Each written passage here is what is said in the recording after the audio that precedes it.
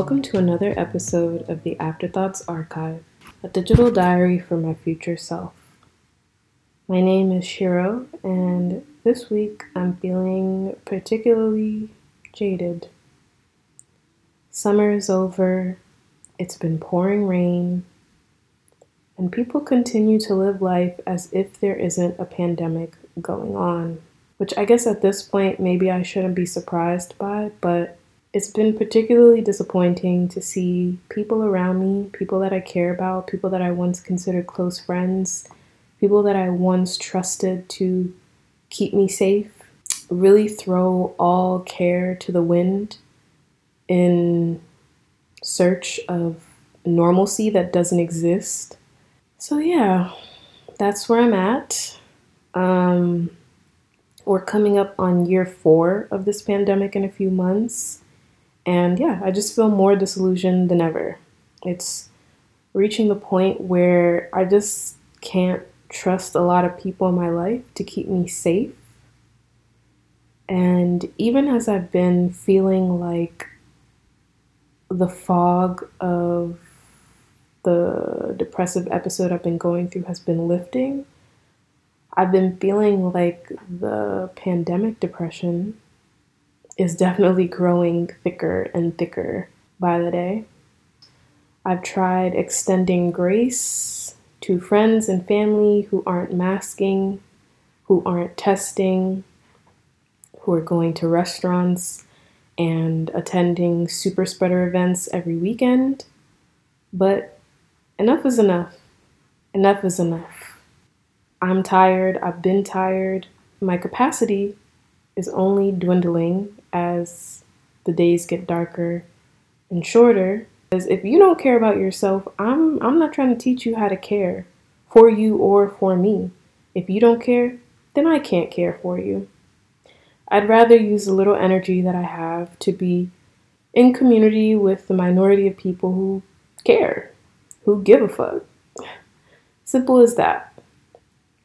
Is it lonely to stand 10 toes down in this? Absolutely. There's a lot I don't do anymore, like indoor dining, going to clubs, and that means that I spend more time alone than I ever have in my life, which absolutely does not help with depression. But again, y'all are not going to kill me.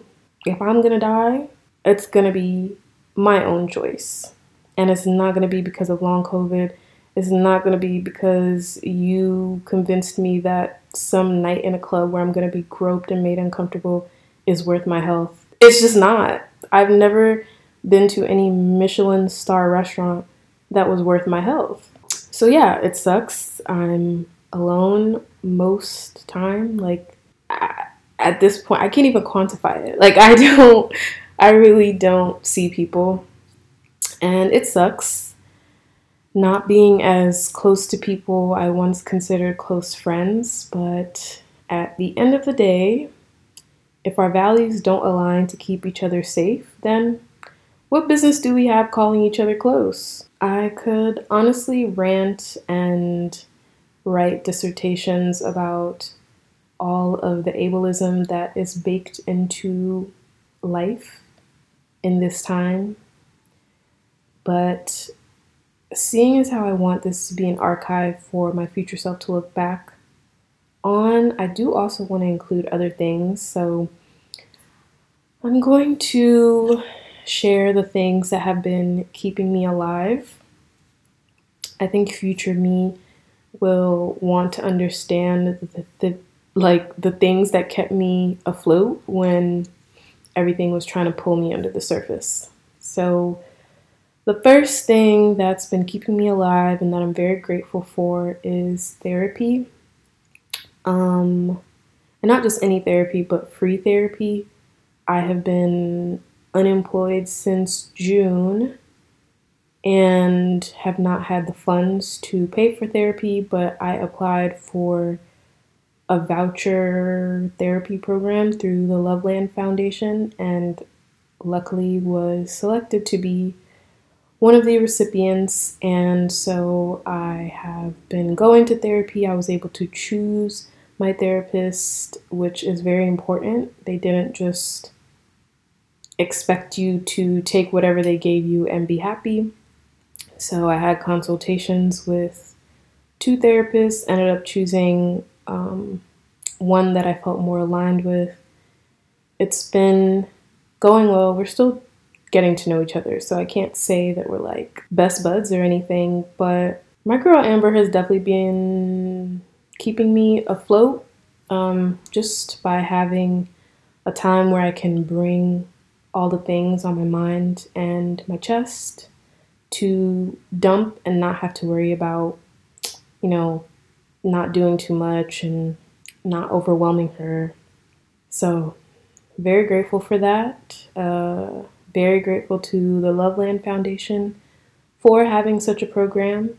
Yeah, there's a whole lot that I plan to be unpacking in therapy, including my feelings around ending certain relationships or de escalating certain relationships because of the pandemic and people's disregard for it.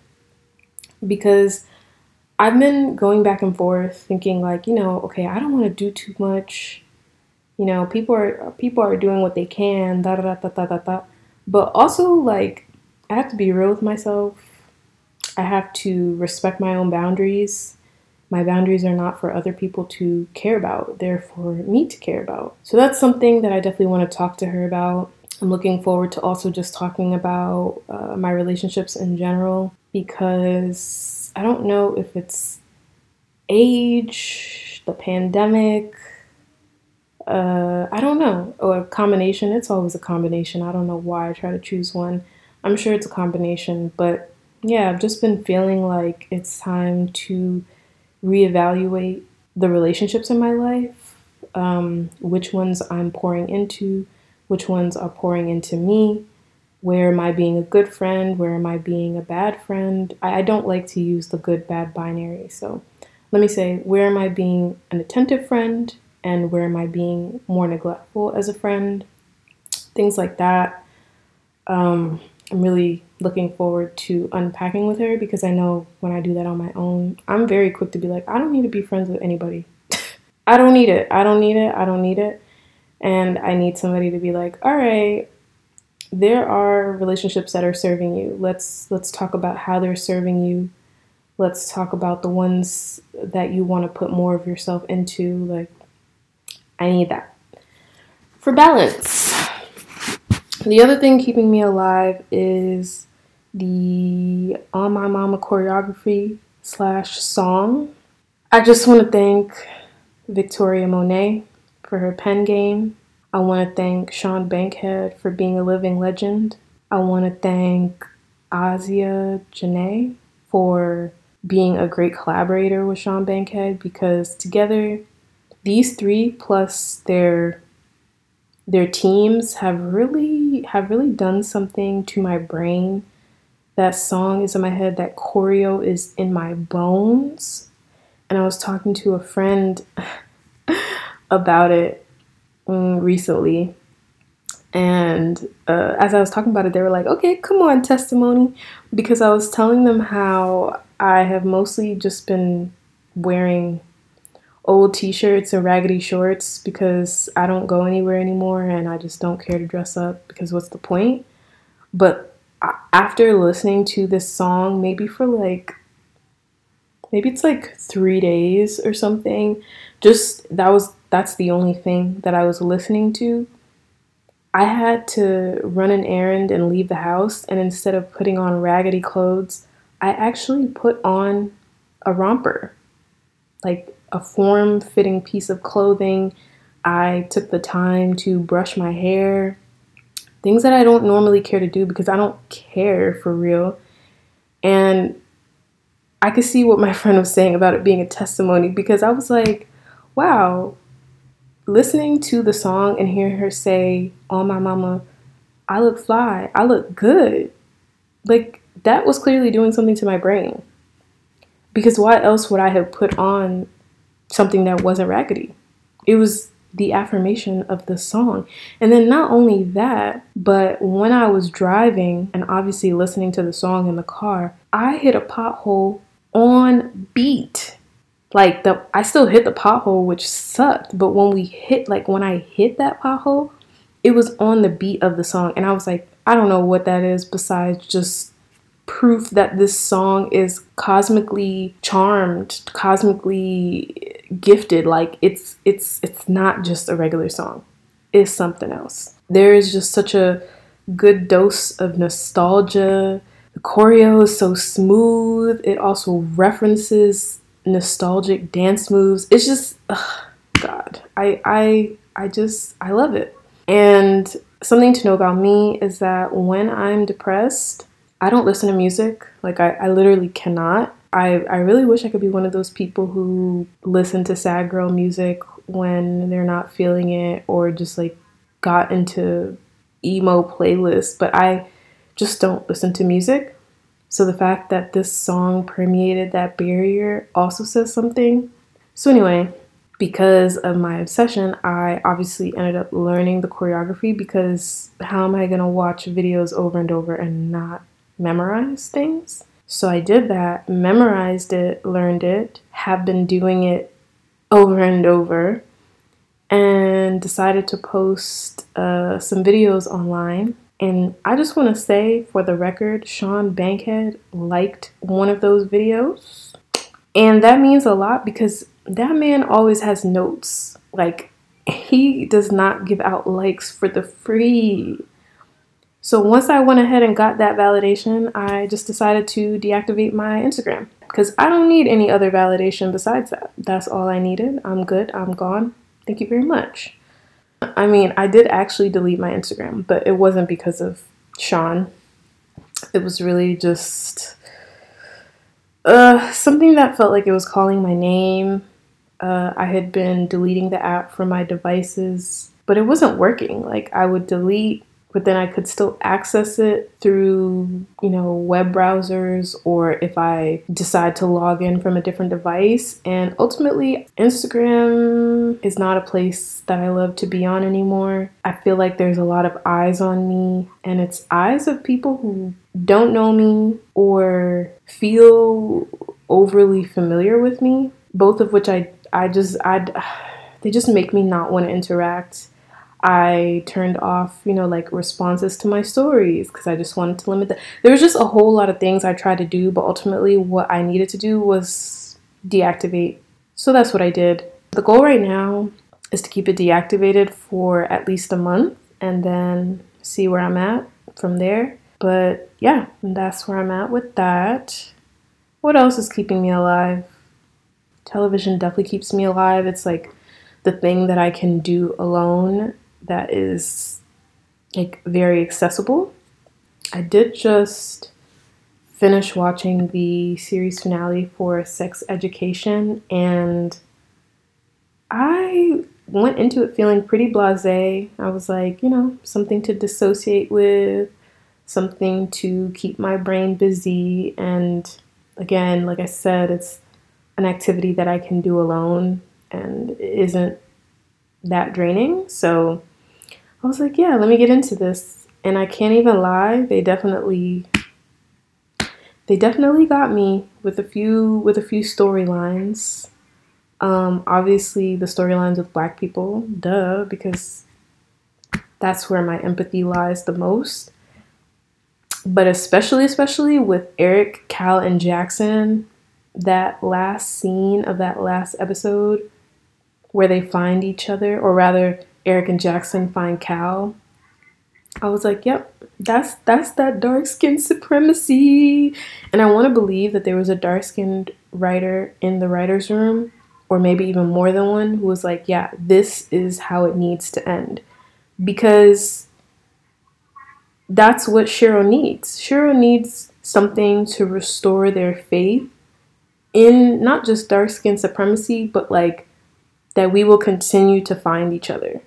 Because in a very beige and white world, it's very easy to feel like you're always going to have to compromise. And I feel like Eric's storyline kind of touched on this, where it's like, he has this really good friend in Otis, but at the end of the day, they just don't have certain things in common, and those certain things are very core to who Eric is. And so there's just kind of that gap that exists. And when you're marginalized, I think it's very easy to internalize the idea that you just kind of have to show up as percentages of yourself rather than all of yourself all of the time. And not to say that like Eric, Cal, and Jackson are all the same and they're going to be best friends, but they also can speak to each other about moving through the world and have an understanding that other people are just not going to share. Just not going to share. It's the truth. And again, I want to believe that there were writers in the room who knew that and knew that I needed this and other dark skinned people needed this. And they did that for us. That gave me some joy. TV wise, I also watched Miss Education, a South African series on Netflix. I highly recommend. It was comical. There was also drama, and I just enjoyed the characters, I will say.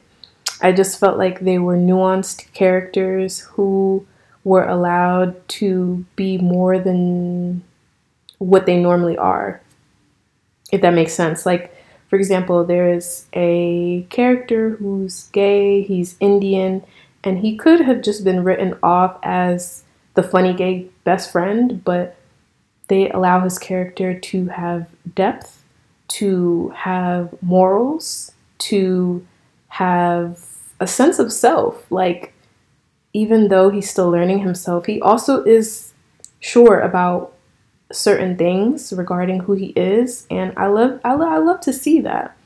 I loved the it's so hard not to spoil. Honestly, the rule is now, like, if you're coming here to listen to the things that I gotta say, there might be spoilers, and that's just that on that. But basically, I just really appreciated that nobody was perfect. Like, there wasn't any character who was put on a pedestal. Everybody had their shortcomings, and those shortcomings were displayed for the audience to see. And I feel like that's really refreshing, especially when it comes to young adult content, because I think that it's important not to paint people in this good and bad binary. I don't think that serves anybody. And so, yeah, highly recommend watching if you're looking for, a good young adult show.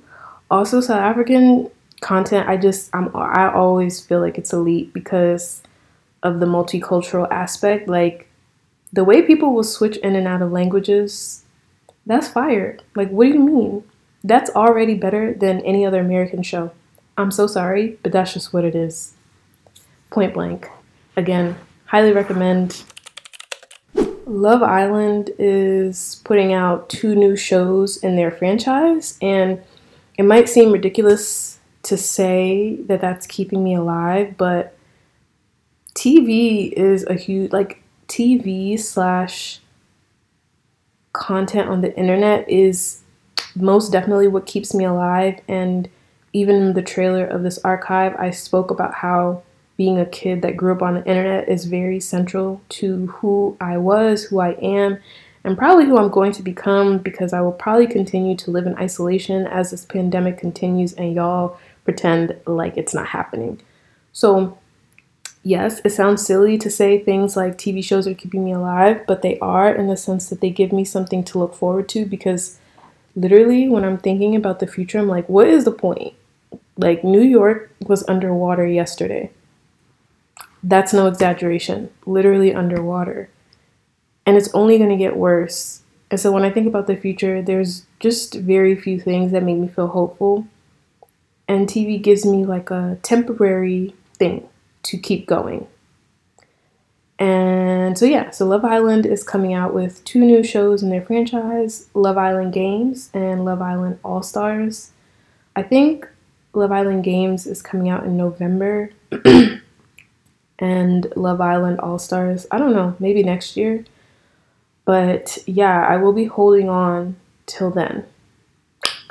That is what it is. What else? What else? Yeah. Finding my old travel Tumblr has definitely been something that's keeping me alive, keeping me going.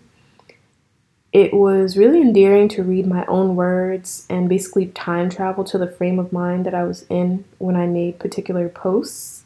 And for this Tumblr, it basically documents my time in Peru, specifically in Cusco, which was my last semester of college, and a little bit of my time in Montreal, which was where I was after I graduated college for my first job.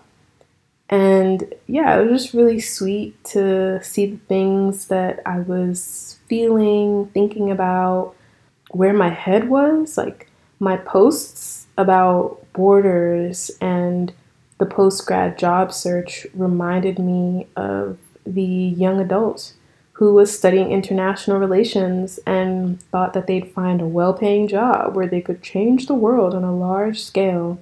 Very sweet, very lovely. I'm no longer that person, but yeah, like it's always really sweet to be able to sit back and see your own evolution through your own words, through your own documentation.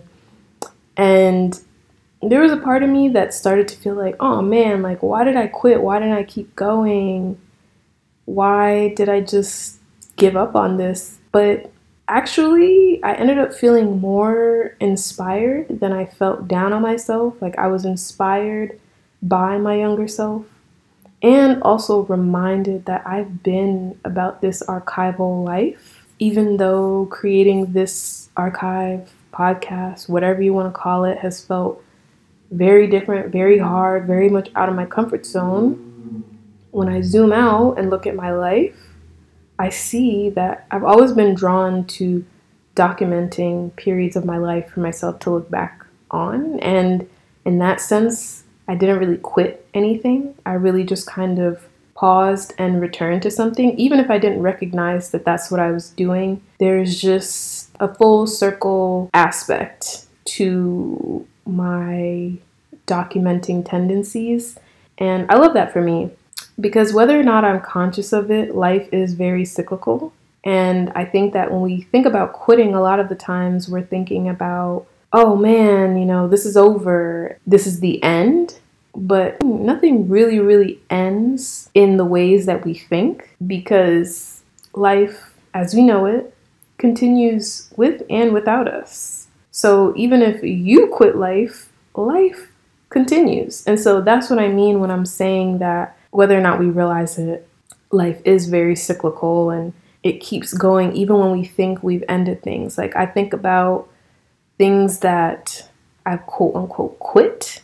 And I just I just don't really stress about those things because one, I don't have shame in quitting. I'm a quitter. It is what it is. But also because I know what's mine is mine. So even without planning, I will come back to the things and the people that are meant to be in my life. When I think about pole dancing, I did that for 6 months this year. And when I first started, I was like, oh yeah, I'm going to do this and I'm going to be so good. I'm going to become an expert. Maybe I'll be able to make money off this and da da da da da da. But in real life, one, I couldn't keep going because of money. As I said, I have been unemployed since June, and having a membership at the studio, it costs money. Yeah, it costs money. And not only that, but I also hit a wall when it came to training. And I think sometimes when we talk down on quitting, we kind of put the idea of perseverance on a pedestal, but we don't really recognize or encourage people to check in with themselves to decide whether perseverance is what's needed here. Because even though I enjoyed pole dancing in the beginning, as I became, how should I say, more comfortable, or rather I graduated from intro and was starting to learn more advanced things, I realized that I wanted to be able to practice at home, which was impossible because I don't have a pole at home. And the instructors were like, yeah, it's also a good idea to train at the gym so that you can build up your strength. And I'm so sorry, but I'm just not that person. I don't like the gym. I'm not self-motivated enough to work out at home. That's not my reality. And so that was my pole dancing chapter. I'm not sad that it ended because I'm gonna find something else to fulfill me in that way. I would love to try more aerial arts. I've tried the lyra. Is it the lyra or the lyra? The pole hoop, the aerial hoop. Tried that. Don't really love it, so I don't think that's what I'm going to pursue. But there's also aerial silks. There is more circus arts like trapeze. There's a whole bunch of stuff. Anyway, my point is quitting pole dancing was not the end, because it has led to me realizing that I'm strong enough to do certain things. I don't have to live in this narrative of like, oh, I can't do this, I can't do that. So it served a purpose. Like quitting it doesn't mean that I've given up or I'll never return to it. I could return to it, especially if I could have a pole in my house. I would likely return to pole dancing. Something else about why I quit is the fact that the studio I was going to is just and honestly, most fitness places are very gendered. And so it was always like, yeah, ladies, come on, ladies, let's do this, ladies, and ladies, queens, empresses. Like, shut up. I came here to move my body. I didn't come here to be inducted to a Hotep Wall of Fame. Like, yeah, so it didn't make sense to be spending money at a place where I was feeling like I couldn't, get better because I couldn't train as much as I wanted outside of the studio. I couldn't afford it anymore. And I also just didn't feel affirmed in who I am. I tried to say something to the owner. That didn't do anything. So, yeah, I'm just of the belief that I'm going to find a space that's more welcoming, more affirming, feels more aligned. And so because of that, I'm not bothered by the fact that I quit pole dancing. Something else that I've quit is therapy. And as I said earlier in this episode, I'm back in therapy. And again, when I say that life is cyclical, I did not plan to be in therapy this year, but because it made sense, because it was made available to me, I pursued it. And when I quit therapy, I didn't feel bad in the past because I was like, now that I've been in therapy, I know how to find it, how to access it. It's just something that I'm not afraid of having to start over. And I think that is also what I'm trying to get at, which is that quitting is not like a definitive end in my world. I can quit something, come back to it. I can also quit something and never look back. But a lot of the times what happens in my life, what I'm realizing is that even when I think I've left something behind, I return to it in a different form, in a different way, or it comes back to me in a different form, and I accept that. And so I just have zero fear about ending things. What other things have I quit? I quit heterosexuality successfully. I'm never going back to that again. I've quit doing my hair because I can. Like, I really struggle when people ask me things like, how do you keep going? Or what do you think has motivated you to keep going in life? Because I don't know. I will quit things happily. When I got locks, I was like, oh my God, yeah, new chapter, ratata. And it was cute while it lasted, but when I started dreading my hair, like dreading to do it, or feeling like I'm putting it up in a ponytail all the time instead of enjoying the length and enjoying my locks for what they are, I said, I'm quitting this. Who cares? I don't care. I quit jobs. I mean, I've also been fired from jobs, but I've quit at least 2 jobs in my life. And both times I didn't have any idea where I was going to get money from. But I also knew that I didn't come to this life to suffer.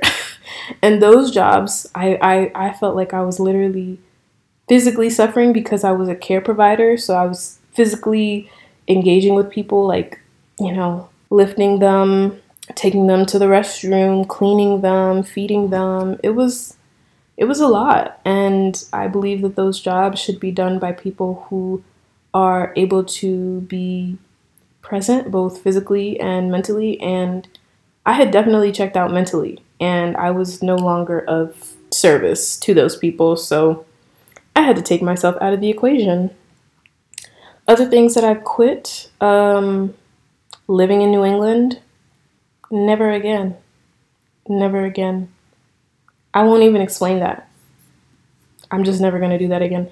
And if I do, just know that it must be for some kind of bag that I could never imagine in my life. There has to be a prize on the end of that for me to ever consider New England life ever again. Because I know and I accept that life is cyclical. I know it could happen. I'm just saying personally, I really do not want my life to go that way because I quit that for a reason. I don't want that to happen again if I can help it. Other things that I've quit, I quit dance teams. In high school, I quit a dance team literally because I just didn't really like one of the captains, and there was just a lot of friction between us. I think she felt like I thought I was too good, or my pride was too much, or honestly, I don't even really know. But I would make suggestions about what I think certain things should be, or how I think certain things should go, or how we can make a certain routine better. And I didn't feel like I was being heard. So I quit. I waited for that captain to graduate. And then I tried out again and rejoined the team. And that was that. Same thing in college. I was on a team. It was cute. I started making suggestions because I felt like we could do better. And things weren't changing. So I quit. And then I auditioned again and joined later when I felt like I could have more influence. I can't say if that's good, bad, healthy, unhealthy. I don't really care. I will quit things. And that's, I guess, what this episode is going to be about, is that I'm a proud quitter. I'm here to stand in my truth. I'm here to encourage other people to quit the things that they want to. I won't even say quit what's not serving you. If you don't want it, just don't do it. Period, point blank. And on that note, I'm really going to leave it at that. I have been ending other episodes with offering the email address where you can write an email to me, share your thoughts, your feelings, and all that. But all the people that have listened have just messaged me directly to say that they've listened. And so the email it doesn't really make sense. So I have nothing to offer you. So yeah, this is going to be a really choppy outro. But until next time, stay black, stay alive.